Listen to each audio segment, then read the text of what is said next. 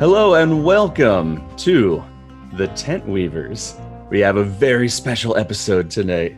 We are talking about our new name, our new format. We've had a few great episodes. We're tweaking things a little bit because of the way those conversations have gone. And so I'm joined with no guests today. We have our panel of co-hosts, and we're going to talk a little bit about our new name. You just saw it. It just popped up, the Tent Weavers. What is that? What does that mean? So we speak about Judaism as an open tent. We speak about Abraham having the tent that was open on all sides where he waited for guests to come in. And it's very much a mentality that's at the heart of how I'm a rabbi personally. I think for many of our co-hosts, it's a similar sort of thing. But this isn't quite about welcoming people. This isn't quite about welcome. And so that's where we thought maybe the name needed a bit of a tweak, because welcome is all about people who are showing up, people who are really in the first stages of their journey. And our conversation is a little different. Our conversation has become about people who are on this path, who are firmly situated on this path, who have been walking on this path for quite a while. And what is our place in the wider scheme of things? What is our place in the Jewish people? There are many voices, there are many conversations happening in the Jewish community about how can we be more inclusive? How can we be more welcoming to different types of Jews? There are different tribes, so to speak. We know now that not everyone is Ashkenazi, and so we need to make room for Sephardic Jews and Mizrahi Jews. In the United States, we have influxes of Persian Jews, Russian Jews, Israeli American Jews. We have Jews of color. We have LGBTQ Jews. We have all of these different Jewish groups, and they all are fully Jewish and fully integrated into our communal life. And at the same time, they have unique needs. They have unique challenges. We have a responsibility to speak their language, so to speak. The same is true for us. The same is true for people who have converted to Judaism. We have unique histories. We come in a way that most Jews don't. And then we continue to live Jewish lives that are a little different, have different challenges, have different needs. It doesn't make us less Jewish. It doesn't make us set aside or set apart. Like I say, we're part of the constellation of Jewish identities. And there are people who have more than one of these identities. Often they're overlapping. And so with Tent Weavers, we are trying to speak to that group, for that group. We're trying to speak about these issues. We are trying to imagine what it is to build, to weave that open tent. You know, one thing I was reminded of is the conversation that we see it in the Gemara, and we see it throughout the tradition, about the concept of whether there is, and we're initially told there's not, an Adat Gerim, that there is an Edah, a community specifically of Gerim. And it's, a reality for us today that whether there is one from, a standpoint in the text traditionally or not, I believe there is one today that the community of Gerim, the community of converts, has sort of shared needs and shared concerns. And sometimes, when we talk about Jewish law, shared peculiarities that affect us sometimes somewhat differently than other groups. And yet, still, by I think understanding issues that affect converts, we gain, I think, a greater appreciation for the totality of what Judaism is, and how it intersects with different groups' identities and different individuals' identities in a number of important ways. There's a pattern that has emerged, at least in the last 40 years in Jewish life, of people accessing rabbinic voices and rabbinic positions. First, it was women, then it was LGBTQ Jews, and by having people very professionally and rabbinically own their identity, what that has done for the Edah, for the collective, is give it a voice, in the Jewish people. And it sounds silly to think like Jewish women didn't have a voice 60, 70 years ago. But it's true. Like once this struggle for rabbinic leadership for women became solidified, that also led to saying women have different needs. Women read these texts differently. Women are a rich subset of Jewish life that wasn't being served properly. And now that we have leaders that can bring that angle, bring those needs, bring those experiences to bear, not only do we have a richer Torah and a richer Judaism that's better for everyone, but also that group gets to coalesce and have a voice. And in our lifetime, and I think all of us were in rabbinical school, as certainly within the conservative and the reform movement, LGBTQ Jews were being allowed into rabbinic seminaries and were being ordained as rabbis. What that did for the self-perception of gay Jews as we are different. We are Jews, but we are seeing Torah in a different way. And then you had Svara and like all of these other like niche efforts to give a voice to a particular segment of the Jewish people. And that hasn't happened for converts. Although one could arguably say that this trend of convert rabbinic leadership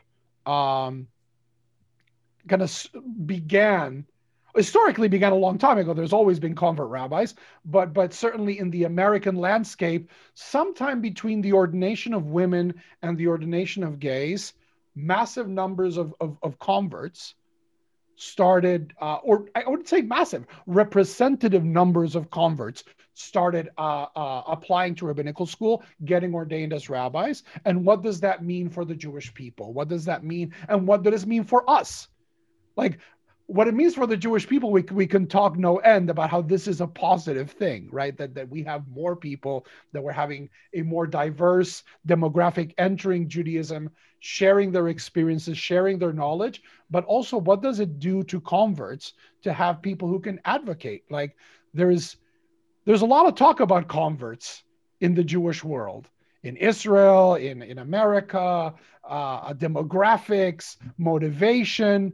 But if you look at those conversations, sometimes converts are not invited. And now we know, for example, that you can't talk about Jewish women without inviting women. That sets you up, rightly so, for ridicule. And like, you do not talk about gender or sexual diversity in the Jewish people without inviting representatives of these groups to speak and share the experience. But somehow converts have gotten folded in the mix. And I don't know if is it because of this myth that we can't out ourselves as converts, but yeah, that's a really important issue, and it's not always at the forefront of people's minds for really understandable reasons, but it does sometimes come up. And I think the ability to build trust with, people who are born Jewish, whether they're colleagues or friends or peers or congregants or whatever the relationship is with them,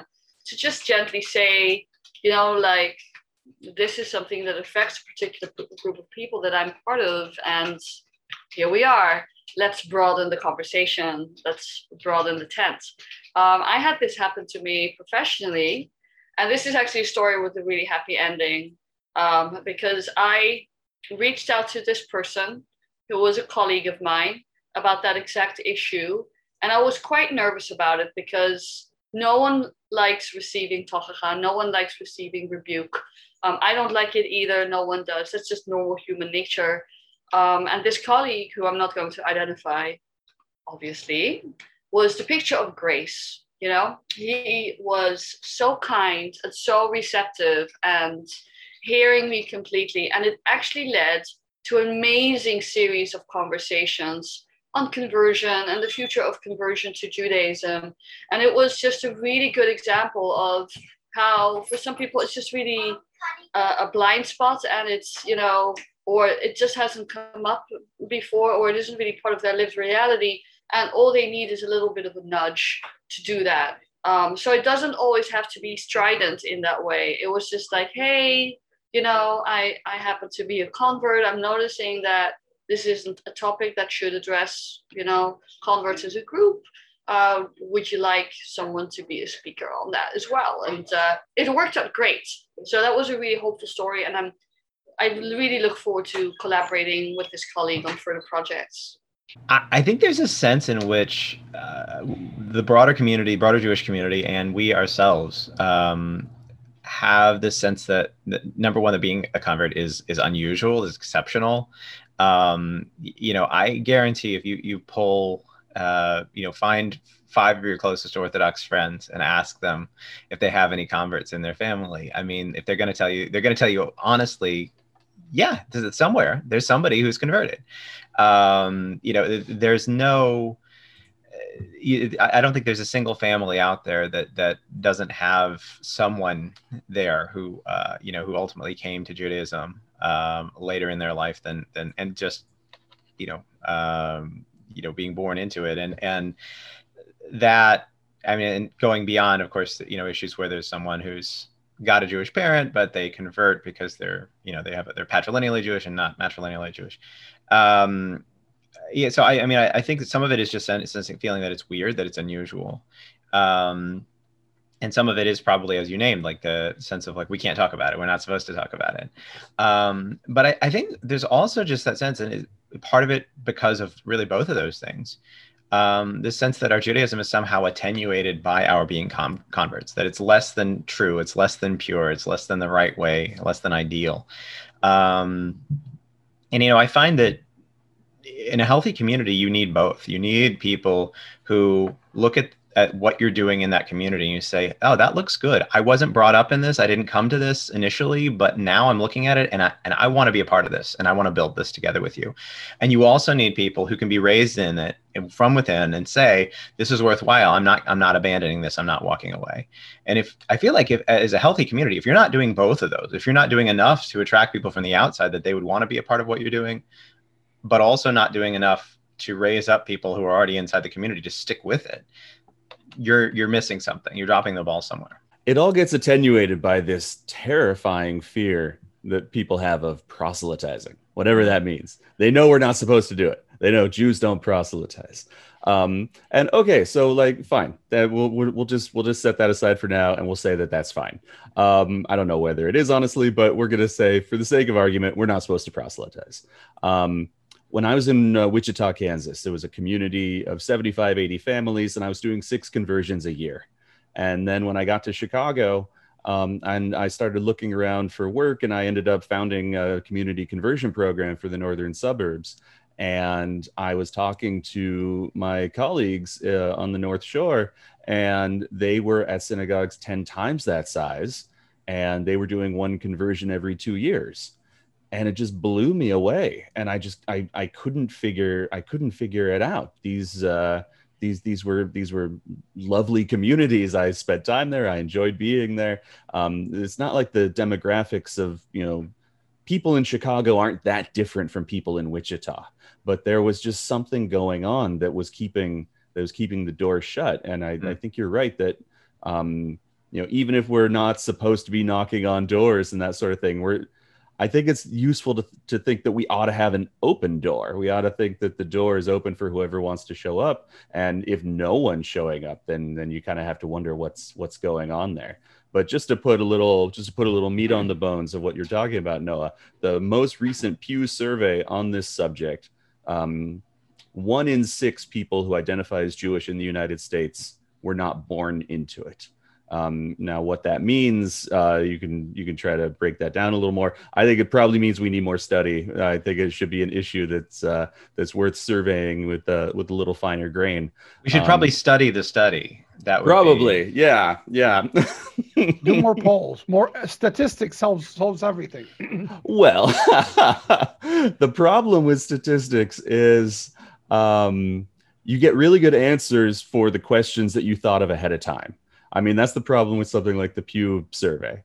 And so I would have loved to see them drill down a little more about, what is the self-identity and what is, from my perspective, the more like, if I asked your rabbi, what would they tell me your journey has been? which often isn't the same. I mean, people will say like, "Oh, I was born Jewish, but the rabbi didn't believe me, so I had to convert." Like, maybe not often that happens, but I do hear that from time to time.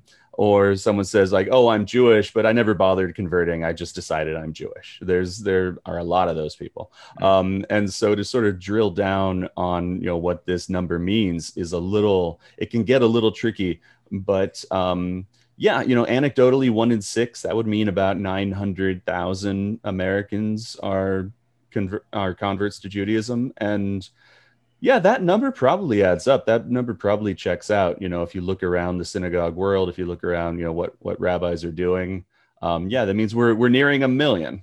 Right, and it's a growing number, and it's a growing number that it's if you see like rabbinical schools, and this is, I think, a more doable study. If any demographers out there, PhD students, want to help us out, we were always looking for help of just going to like YU or JTS or HUC or the big or the small seminaries. Like, what percentage of your students are converts? And I'm pretty sure that the numbers are going to be really surprising. That this is these first decades of the 21st century, something shifted in like demographically. And right now, I think like the narrative of converts and convert rabbis in general is that when you convert, you align, right? Like the Jewish people have this direction, this vector, and you're coming from a different vector. And then what you do is you merge harmonically into the flow, and you start going in the same direction of the Jewish people. But I think this model is, I think it sells us short. Because then we're all doing the same, and we know that is not what happened. And like if you know history, for example, the Jews got to Morocco, right? And guess what? 3 generations later, their music sounds Moroccan, and their food sounds Moroccan, and their dress looks Moroccan, and it was because there was this process of realigning and readapting, and it was not just, oh, we kept our pure traditions that we were bringing from Spain or from Babylonia or from the land of Israel intact, right? No, like being in a different place causes you to realign, and I think a lot of the vectors of realigning of Jewish people, and it's happening in America, 1 in 6, is that converts are not coming to merge, but converts are coming orthogonally. And in this way, I think the name that we've chosen is very beautiful, because you can't weave just by lining up strings. Strings that face the same direction do not make a tent. They do not make a handkerchief. They don't make cloth. For cloth, you need the shativa erev. You need the how is it in the loom and the warp and the warp and the weave. That's, the warp and the weave. Or warp and woof. Warp and woof. There we go. I know there was a woof. It sounded like a dog. Like, but when you weave, you do need that orthogonal resistance. It's the people who are coming from like 90-degree angle and intersecting with you, but they're also bringing the richness. And if like, however it is either portrayed positively or lamented, and usually both, like, oh, like Jews are becoming American, and that's great, but maybe too American.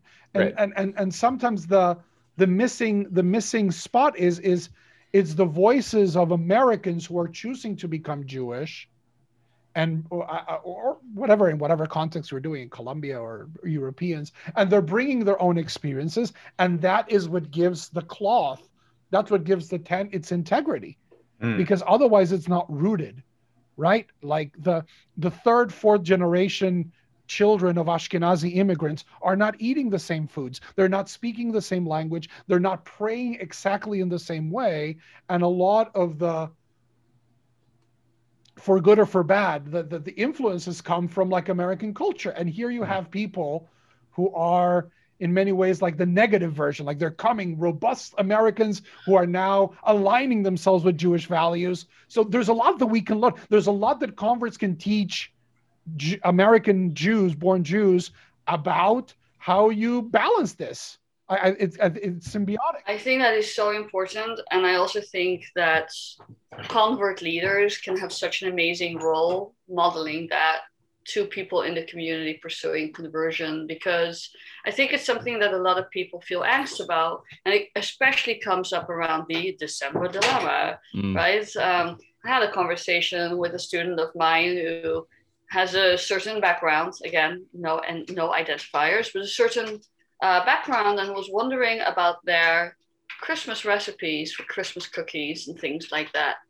And I just said, you know what, take them with you, make them Hanukkah cookies or Purim cookies. It's all cool, just own who you are and take that with you. And, it took me a while to get to that place, but I have a very strong and distinct family history and family narrative of which I'm quite proud.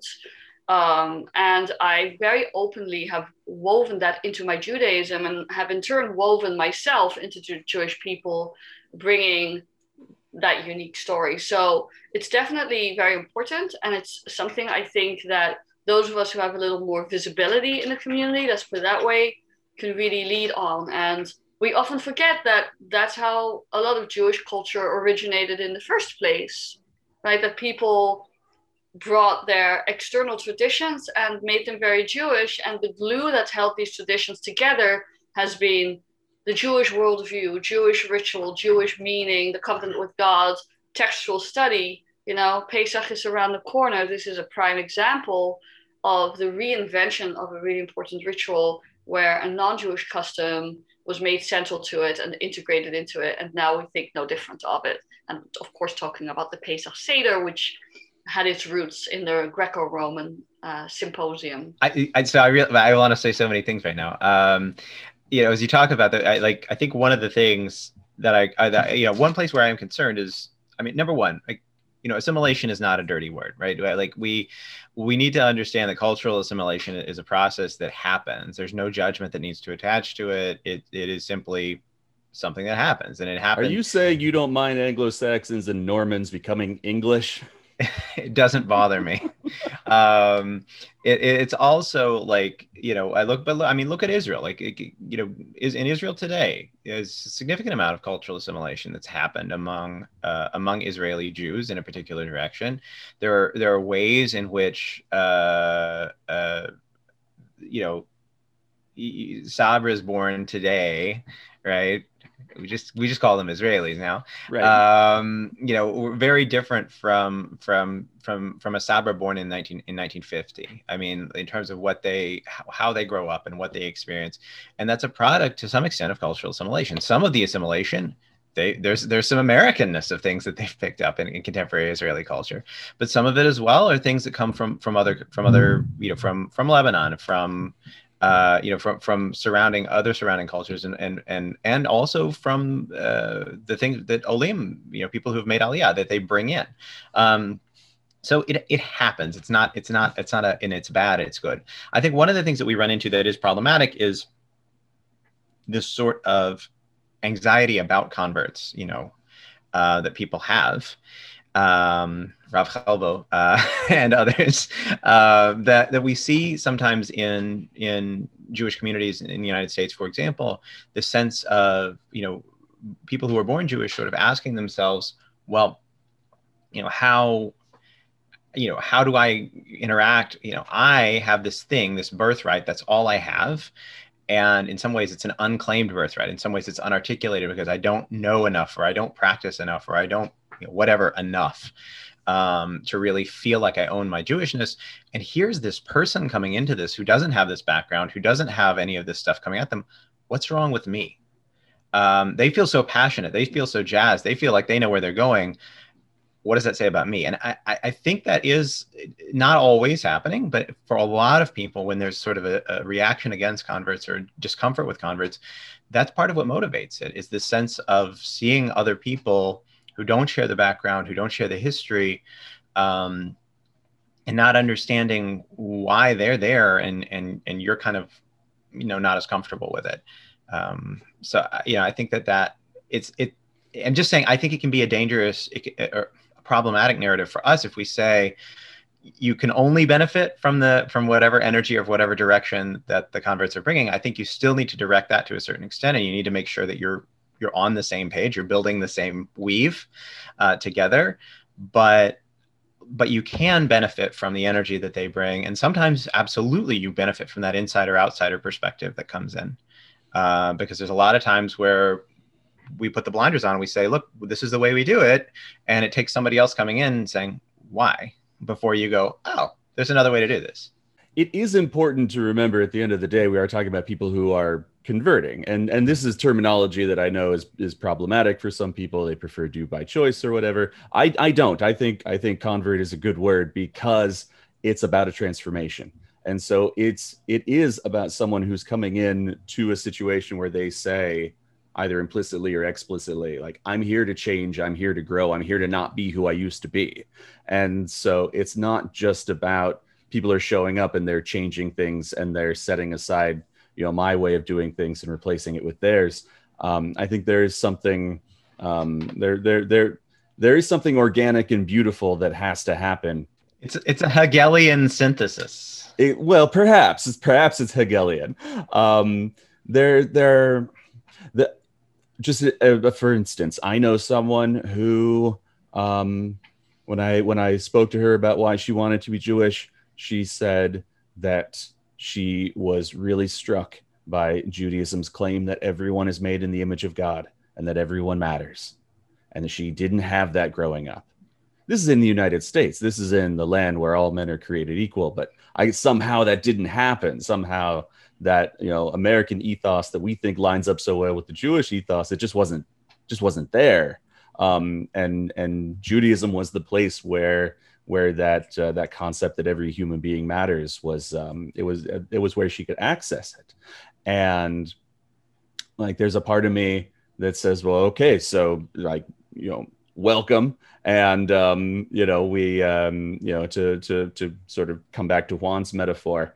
We want those sort of perpendicular, is that the word? Perpendicular threads? Orthogonal. He was saying orthogonal. Orthogonal. There we go. We want the orthogonal threads. And at the same time, you say like, okay, so what inside this person is changing? What stays the same? What's always going to be different from someone born Jewish? And this is where it gets kind of tricky, because up till now, in a lot of our, sort of communal conversation, the conversation has been about how converts, they're just like us.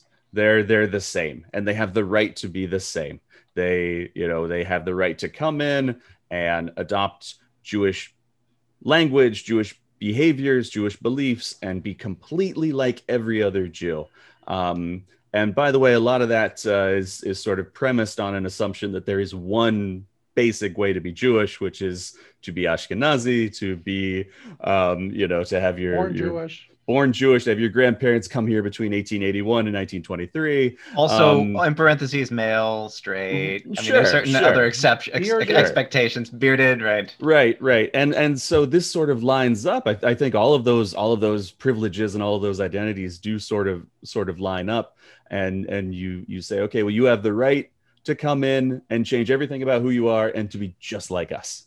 And that's nice. And there are some people who strive very hard to do that. And I think it's an important, I hope we can make an important contribution to the conversation that we also have the right to be different, that we have the right to continue to be ourselves, to continue to have our own history, to be on our own journeys, to have our own unique needs.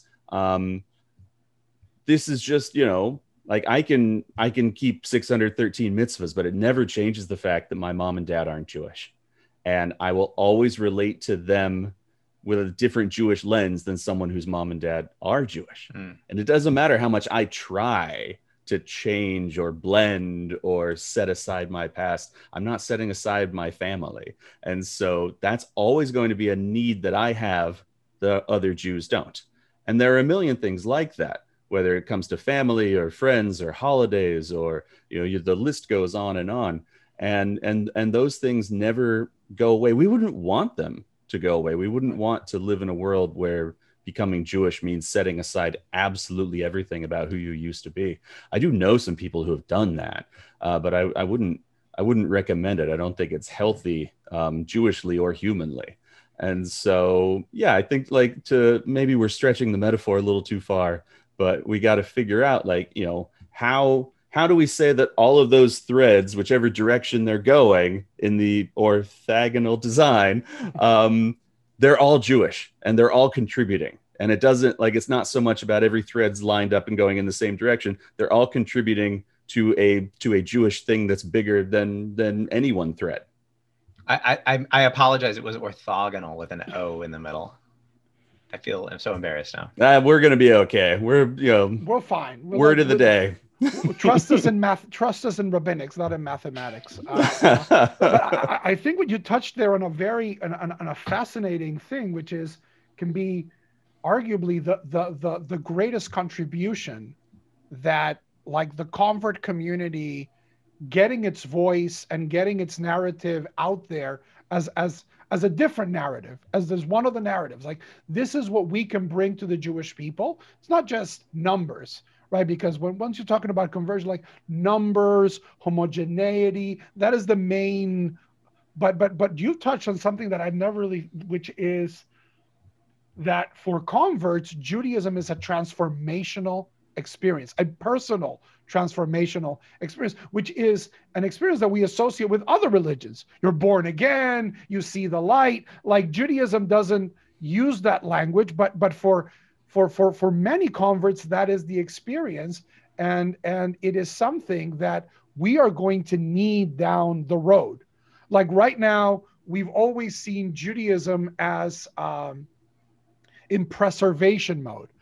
Like the movement I was ordained by and I belong and I'm active with, it's called the conservative movement, because we're trying to conserve. It was not a political it's a saving remnant. It's saving the remnant. Right. It's like this we're preserving the past. But we know that now we're in the 5th, 6th generation of American Jews that are coming from that story, right? 1981, the pickle barrel in the Lower East Side to the suburbs to that, like that the power of preserving that is not enough to keep people in the weave. And we're talking for the millennials and the Generation Z, or I think now they're going to call them the C generation, not the Z. C for COVID? Is that C for COVID? That's what I'm hearing. Yeah, the C like my kids are Generation Z now. Like all of our kids who've spent like isolation are Generation Z. Like, they're going to need stories of personal transformation. Right. Like, I was in this point of my life and I used these Jewish tools to make myself better. And I think that trope that has been completely absent, like even in Judaism, like right now, when like the figure of the Baal Tshuva is like, I was a mess and I now am in the safe haven of tradition. I'm living like my grandparents live. Yeah, that's really important, especially at an institutional level, depending, of course, where you're being Jewish and how large or how vibrant or how representative that Jewish community is. When I took my pulpit in Iowa, and I consciously chose to be there, I consciously chose to be in an environment that didn't have a lot of Jews, so to say, because for me it was a really positive choice, both in terms of what the community itself offered me and in terms of interfacing with non-Jewish world there. And it hasn't disappointed. It's been exactly what I had hoped it would be, and it's been great. And one of the things I've really introduced to my community is this idea: we are not the periphery, we are the cutting edge.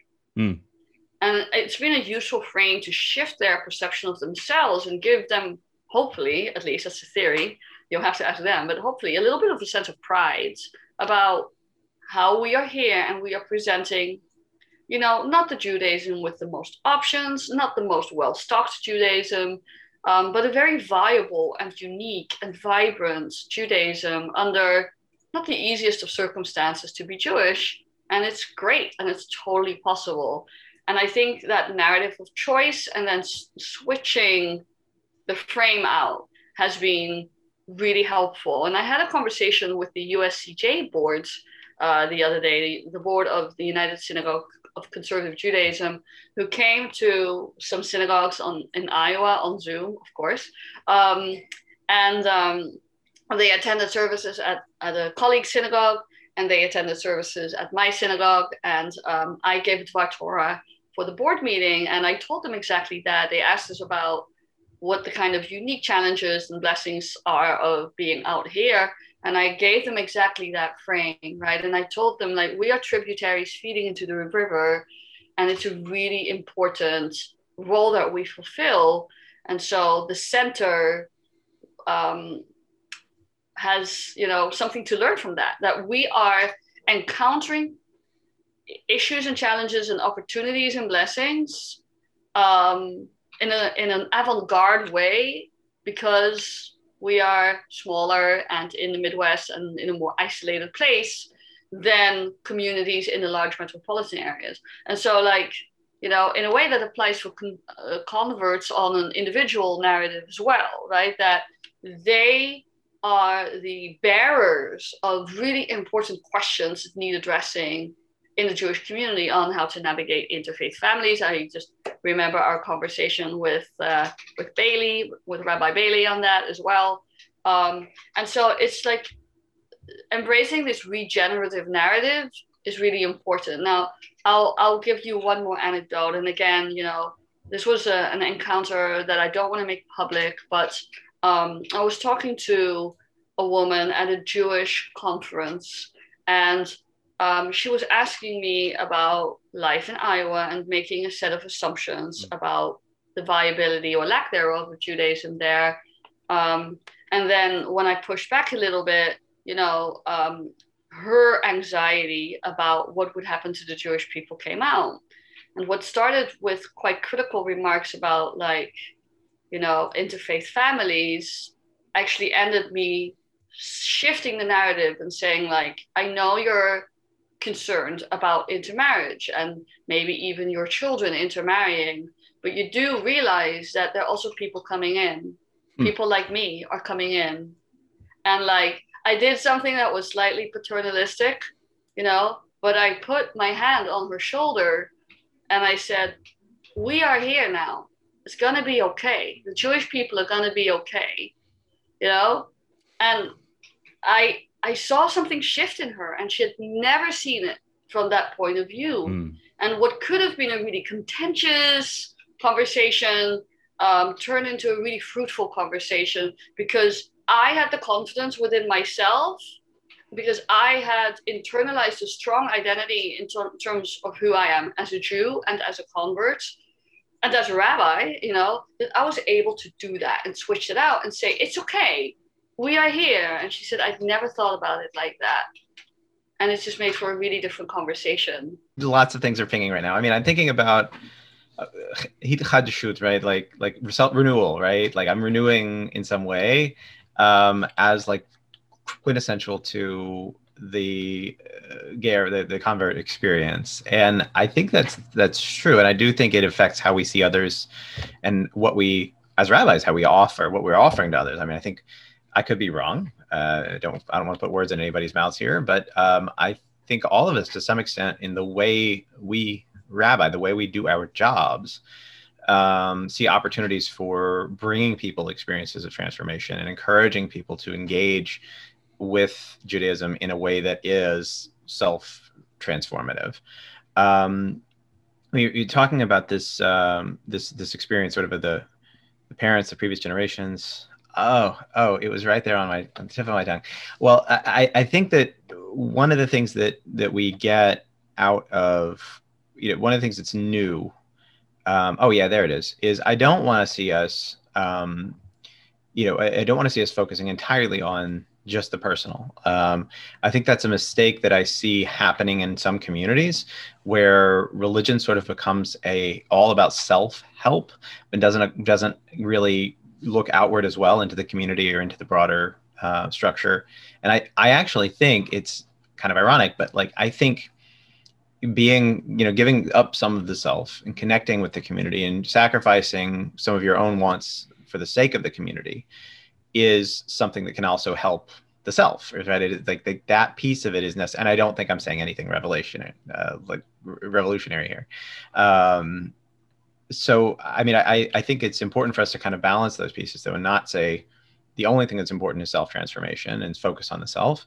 I think there's also some broader stuff around things like peoplehood, around things like, like how do you relate to the tribe? How are you, serving some of the needs of the tribe? And it doesn't mean that you every single one of your concerns or who you are takes a back seat to that, which is, I think, sometimes the narrative that converts do here, right? Is you have to give up all of your wants and all your needs and all of your tendencies, and embrace this entirely different identity. Like Mike said, that's kind of something of a negative approach that people take. But I'm reminded of the work of Rachel Adler, of a number of other scholars of feminism,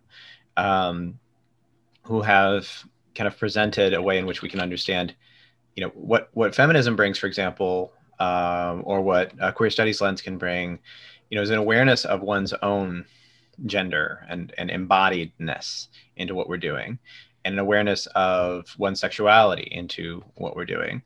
And so too, I think as converts, we can bring an awareness of that transformation piece, that lens, and say, here's another lens for looking at it. And just like you wouldn't take a feminist lens or a Marxist lens or a queer studies lens and say, this is the only way to read this text. You can read a text through all of them simultaneously and compare and contrast different views. I think we're able to do the same thing and say, what does it look like from a born Jewish perspective as a particular identity? What does it look like from a convert perspective in terms of a particular identity, and so on and so forth? I think that's huge. And so you guys brought me that insight. Thank you. And by giving voice to the convert's experience, it like, how does it feel to come and like navigate that like negotiation with the tradition of, I'm coming with this whole different set of baggage, which is now every Jew. Like, every Jew is a Jew by choice. In America, a lot of people are coming with very different identities, and by giving voice to convert stories, honoring their difference, of saying, I was coming from the outside, and this is how getting weaved into the. I'm loving the name, Mike. I think it's very like getting weaved, like. This is how it felt for me, and that is actionable knowledge for every Jew, right? It's we are going through steps in adulthood that a lot of people are having to negotiate kind of unconsciously as children or as teenagers with their bar mitzvah and Hebrew school and trauma. So by giving a voice to people who came later in life, so like, this is how I learn to love the tradition and keep true to myself, and this is how we do this waltz, and this is information that any Jew can use, or that any person can use to navigate. So it is an important Torah that we are bringing as a community. We're going to have to wrap it up here. I'm Rabbi Michael Gilboa. I want to thank my co-host, Rabbi Juan Mejia, Rabbi Noah Farrow, Rabbi Esther Hugenholtz. We're going to try to get these up about once a week. They're going to be a little shorter. And so I hope you like and subscribe and check us out on wherever you get your podcasts or watch your videos. We want to thank Joe Buchanan for the use of his song for our theme music, and we want to encourage you to go check out his new album. The link is in the description. Thank you, Joe, and we hope to have you on the show pretty soon. And I just want to say thank you to everyone for watching. This has been The Tent Weavers. Shalom Aleichem Malachei Shalom.